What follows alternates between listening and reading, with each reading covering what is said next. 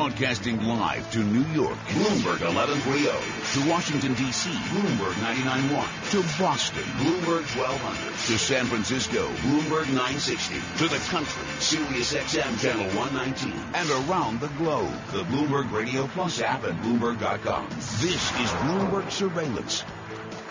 Good morning. I'm Karen Moscow along with Tom Keene and Michael McKee, and the opening bell brought to you by SEI. Today's competitive marketplace requires asset managers to become more operationally adept. Imagine transforming your business with SEI's global platform at SEIC.com/IMS. And stocks are higher at the open. The S&P 500 up 0.2% or 3 points to 2069. Dow Jones Industrial Average up 0.2% or 29 points to 17,805. The Nasdaq's up 0.2% or 9 points to 4784. 10-year Treasury down 1/32. The yield 1.83%. Yield on the 2-year 0.78%. NYMEX crude oil down 0.5% or 21 cents to 45.71 a barrel. COMEX gold up 0.5% or $6.90 to 12.9740 an ounce. The euro, $1.1481. The yen, 106.65. Tom and Mike. Karen Moscow, thank you very much. Well, after tomorrow, it may be, for all intents and purposes, over. We can turn off the political campaign for at least a couple of months. The Indiana primary, Donald Trump can't get enough delegates to actually claim the title, claim the first ballot nomination, but he will get so close that it's almost impossible for him not to. Hillary Clinton, I think, can, with the superdelegates, get to that level. So then it's on. Trump versus Clinton. Wendy Schiller is a professor of political science and public policy at Brown University, and she's been laughing along with the rest of us at this campaign, and now it gets serious, Wendy. Oh, yeah, very serious. I think that now, we've been paying so much attention to the nominee and the contest for who the head of the ticket will be.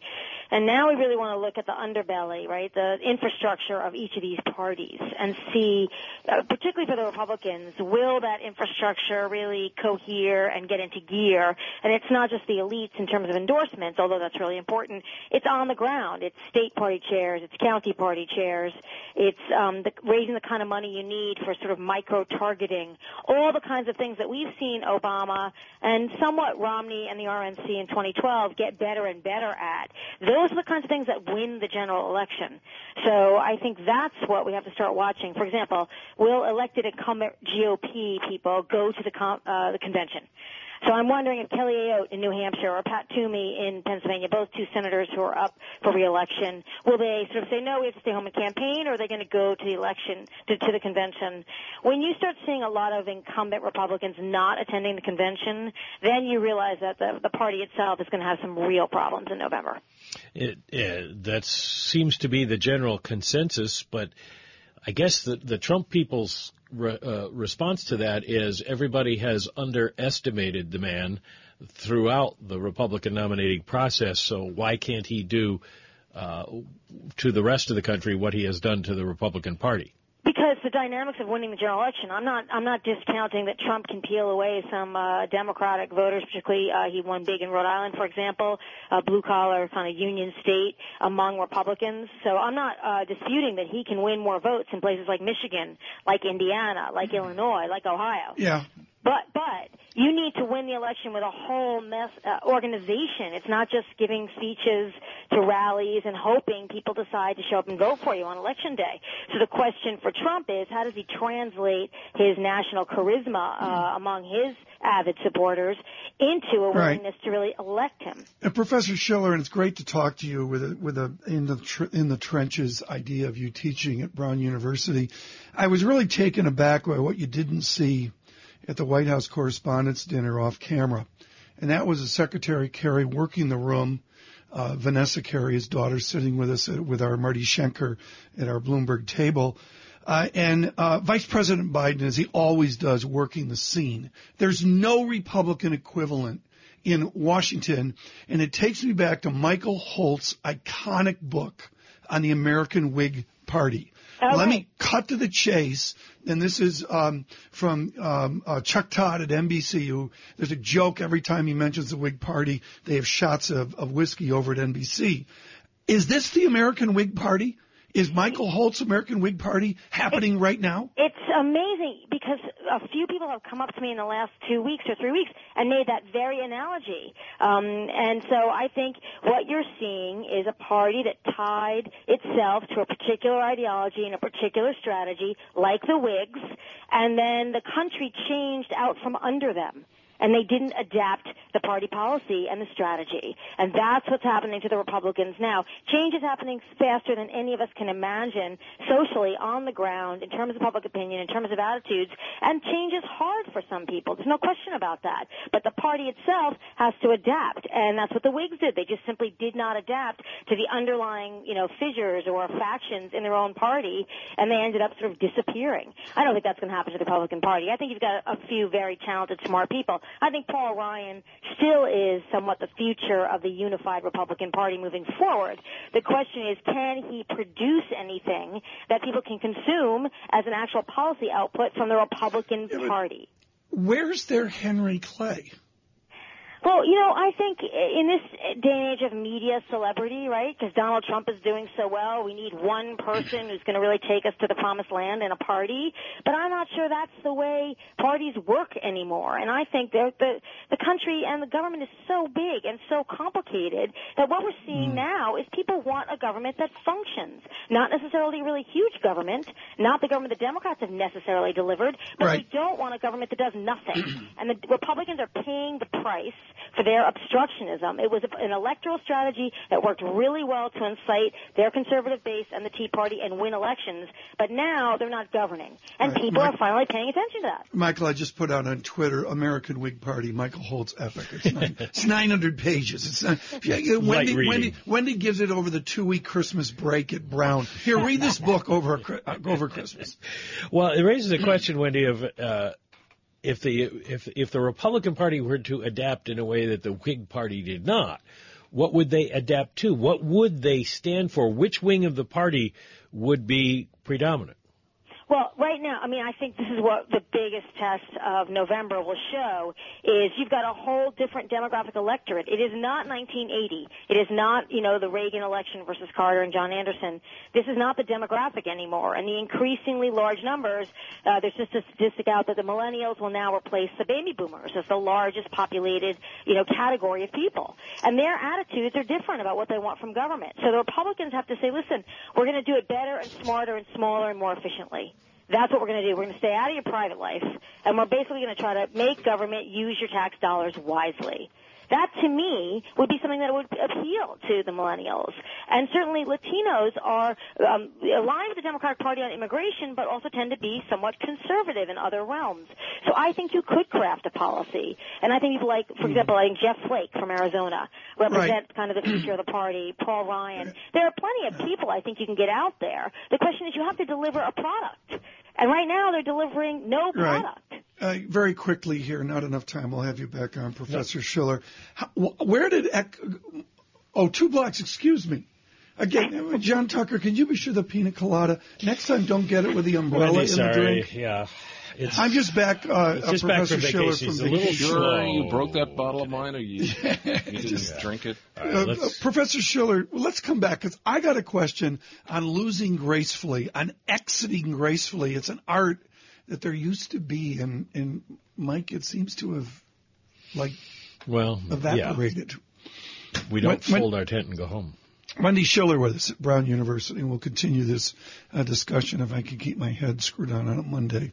Jobs Week here, and on Friday we'll have our usual esteemed guests as we consider the American economy. Dow green on the screen, up 45. The VIX 15.79. All right, now it's time to check in with Michael Barr and get the latest world and national headlines. Michael. Mike, Tom, thank you very much. Republican presidential frontrunner Donald Trump hopes to give the virtual knockout blow to rivals Ted Cruz and John Kasich in tomorrow's Indiana primary. Trump can't win enough votes to clinch the nomination, but he can pad his lead with a strong showing in Indiana. Trump now has his sights set on Democratic rival Hillary Clinton, who once again said she would have very little support if she weren't a woman. She's playing the woman card. And I watch her speeches, and I watch what she said, and we're right now making a list of many, many times where it's all about her being a woman. And frankly, she doesn't do very well with women. Meanwhile, Hillary Clinton told a crowd last night at the NAACP's Fight for Freedom Fund dinner in Detroit that we cannot let Barack Obama's legacy fall into Donald Trump's hands. Clinton says we've got some candidates in this race who are trying to divide us, stoke hatred, and incite violence. The governor of Puerto Rico says the U.S. territory will not make nearly $370 million in bond payments due today because it can't do so without cutting essential services. Island officials spent the weekend trying to negotiate a settlement that would have avoided the default, but apparently came up short. Global news 24 hours a day, powered by our 2,400 journalists and more than 150 news bureaus from around the world. I'm Michael Barr. Mike, Tom? Michael, thanks so much. On DXY, dollar weaker to 92.84 on the blended dollar index. Yen 106.64 with Wendy Schiller of Brown University, Bloomberg Surveillance Worldwide. Bloomberg Surveillance is brought to you by Mercedes-Benz. Outstanding offers are in full bloom at your Mercedes-Benz Tri-State dealers. Take advantage of limited-time lease and finance programs on select models this spring season. Visit MBUSA.com for details today. Global business news 24 hours a day at Bloomberg.com, the Radio Plus mobile app, and on your radio. This is a Bloomberg Business Flash.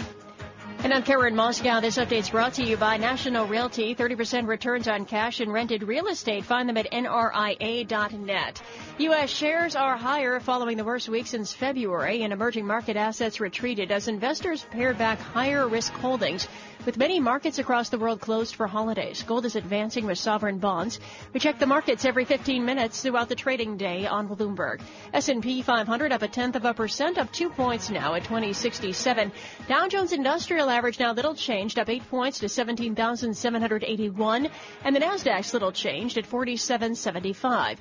10-year Treasury down 2/32, the yield 1.84%, the yield on the 2-year 0.78%.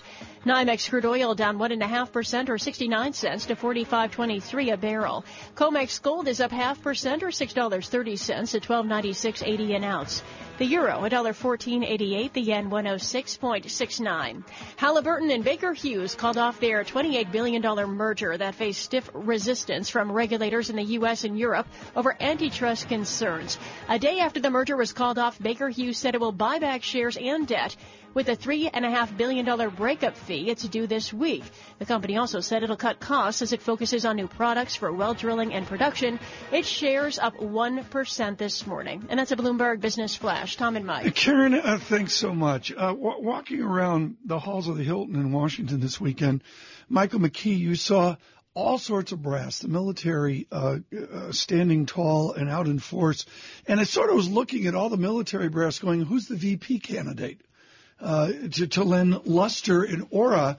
And, of course, it goes back to our encyclopedic knowledge of Benjamin Harrison, who was a colonel out of the Civil War, coming general as well. But when in doubt, hire somebody with medals on his chest. Well, whether that's possible or not, well, let's ask Wendy. Wendy Schiller is professor of political science at Brown University. A story on the front page of the New York Times this weekend said Republicans are running the other way when it comes to the possibility that they could be tapped to be Donald Trump's vice presidential candidate. Well, yeah, I mean, I think that both Trump and Clinton have to basically skew younger. I don't think that's news to anybody. Not that age is a big issue, but when you have candidates that are on the older side, then people are looking for some reassurance, as Romney did with Paul Ryan, and Obama went in the opposite direction with Joe Biden, about balancing that ticket. So skewing younger, I think, is probably pretty obvious for both candidates. And I think you have to figure out what your future is in politics. I mean, Trump is managing to be the nominee, and so I wouldn't be surprised if he goes way outside the box to pick the VP, even though he has said he wants somebody who can handle the legislative heavy lifting to get the things done he wants to get done with Congress. Trump is arguably the most unqualified person ever to run for president. Oh, I don't know about that. But well, I wanted to ask you that. We have a long and rich history in America. I'm not sure that's actually true. Where you would put him on the list. Now, part of the problem is times have changed, and we're not picking people in smoke-filled rooms anymore. There are people like Franklin Pierce, and you got to put Warren Harding way up there. So, where would you put him on the list of people who ran for president? Well, he doesn't have any, government experience, right? So we've had, especially post-World War II. Before that there was government experience, but it was a bit of a mixed bag. Now, really, most people come through some sort of political elected office line to run for president. And, but somebody said to me the other day, who admittedly voted for both Obama and Romney, believe it or not, said, in different elections obviously, said that he thinks Trump can build things. He knows how to build things. He knows how to cut deals. He knows how to get things done. And I think there's a general sense among a lot of people, particularly independents, that government has ceased to function in Washington, and they need somebody who's from the outside, who isn't vested, isn't embedded, isn't entrenched, and will try to actually get things done.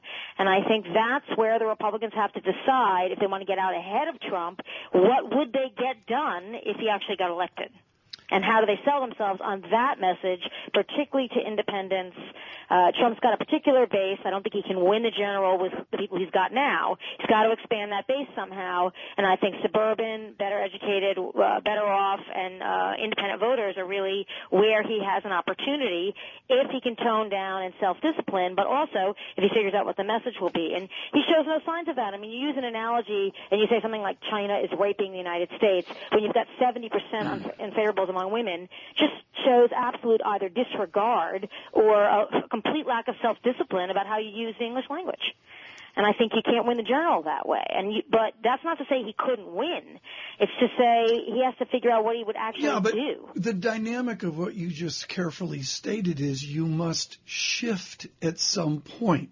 Yes. When does that shift occur based on your reading of modern presidential history? The shift pretty much occurs the day of or the day after you reach that magic number of delegates, right? Once you know you've got the nomination. And the problem for Trump is, even if he gets the number, it's not clear on the first ballot that he's actually going to get the votes. So he's got to get through that first ballot at the convention and win the nomination. Okay. And then he shifts, and I expect him to shift. But that doesn't mean he'll become more self-disciplined. He can shift the message and what he talks about, but will he go off again and again and keep insulting people? And I think can he get out of his own way? Well, he on the talk shows yesterday, he suggested no. It would be the answer to that question, because it was all about him accusing Hillary Clinton, horror of horrors, of being a woman. And I can't imagine that's going to play with the majority of people who vote in this country. But it does suggest this is going to be a very less than edifying campaign. Yes, but again, he has surprised a lot of people, and it's possible if the poll numbers actually start to shift, and he sees some possibility of winning this election, he might actually contain himself and try to win the election. Let's not forget money. All the papers and all the observers have said that the really wealthy Republican donors are sitting it out now. They're not even giving to Senate campaigns. They're just not giving money. So who's going to pay for this effort to win the White House for Donald Trump? Donald Trump claims he'll pay for it, but so far he's not spending the money. Okay, that's come up a couple times in the weekend. If that's the case, who will pay to assist Mr. Trump in his national effort? Right, and you need $1 billion minimally. And is he going to spend $1 billion of his own? Where is he going to get that money? I can't figure. Where is he going to get that money? Well, he's told everybody I love the line, he's made $10 billion. Of course, we know he's lost a lot of that $10 billion. So if he's even got assets worth a couple of billion, but that doesn't mean liquid. Right, so and that's what people who want to watch this election pay attention to: the movement of money, where donors are giving the money. Are they taking themselves out of the presidential game and only focusing on Congress? And if that starts to look clear in July after the Republican convention, then I think you've got a real challenge to Trump, because he's got no money. To our national audience, indeed international audience, and many people that do support Mr. Trump in his effort, what does he have to give up in his discourse and platform to bring in the big hitters who will write and collect the big checks? Misogyny and racism. to put it bluntly, misogyny. He has to do a and racism. speech where he recants a lot of what he said. Or he doesn't even have to recant it. Americans, it's the summertime. If the weather's good, most folks are going to try to go on vacation if they can. So, I think, a little bit of vacation because we know that the working wages haven't gone up enough and people don't have luxuries. But nonetheless, it's going to be the summertime. People will revisit this election early September. He's got some time to just stop saying the things he says and start saying different things. But if he by September, maybe people will sort of say, oh, he's not that bad. If he's not going to do the wall, then he loses all the people that voted for him.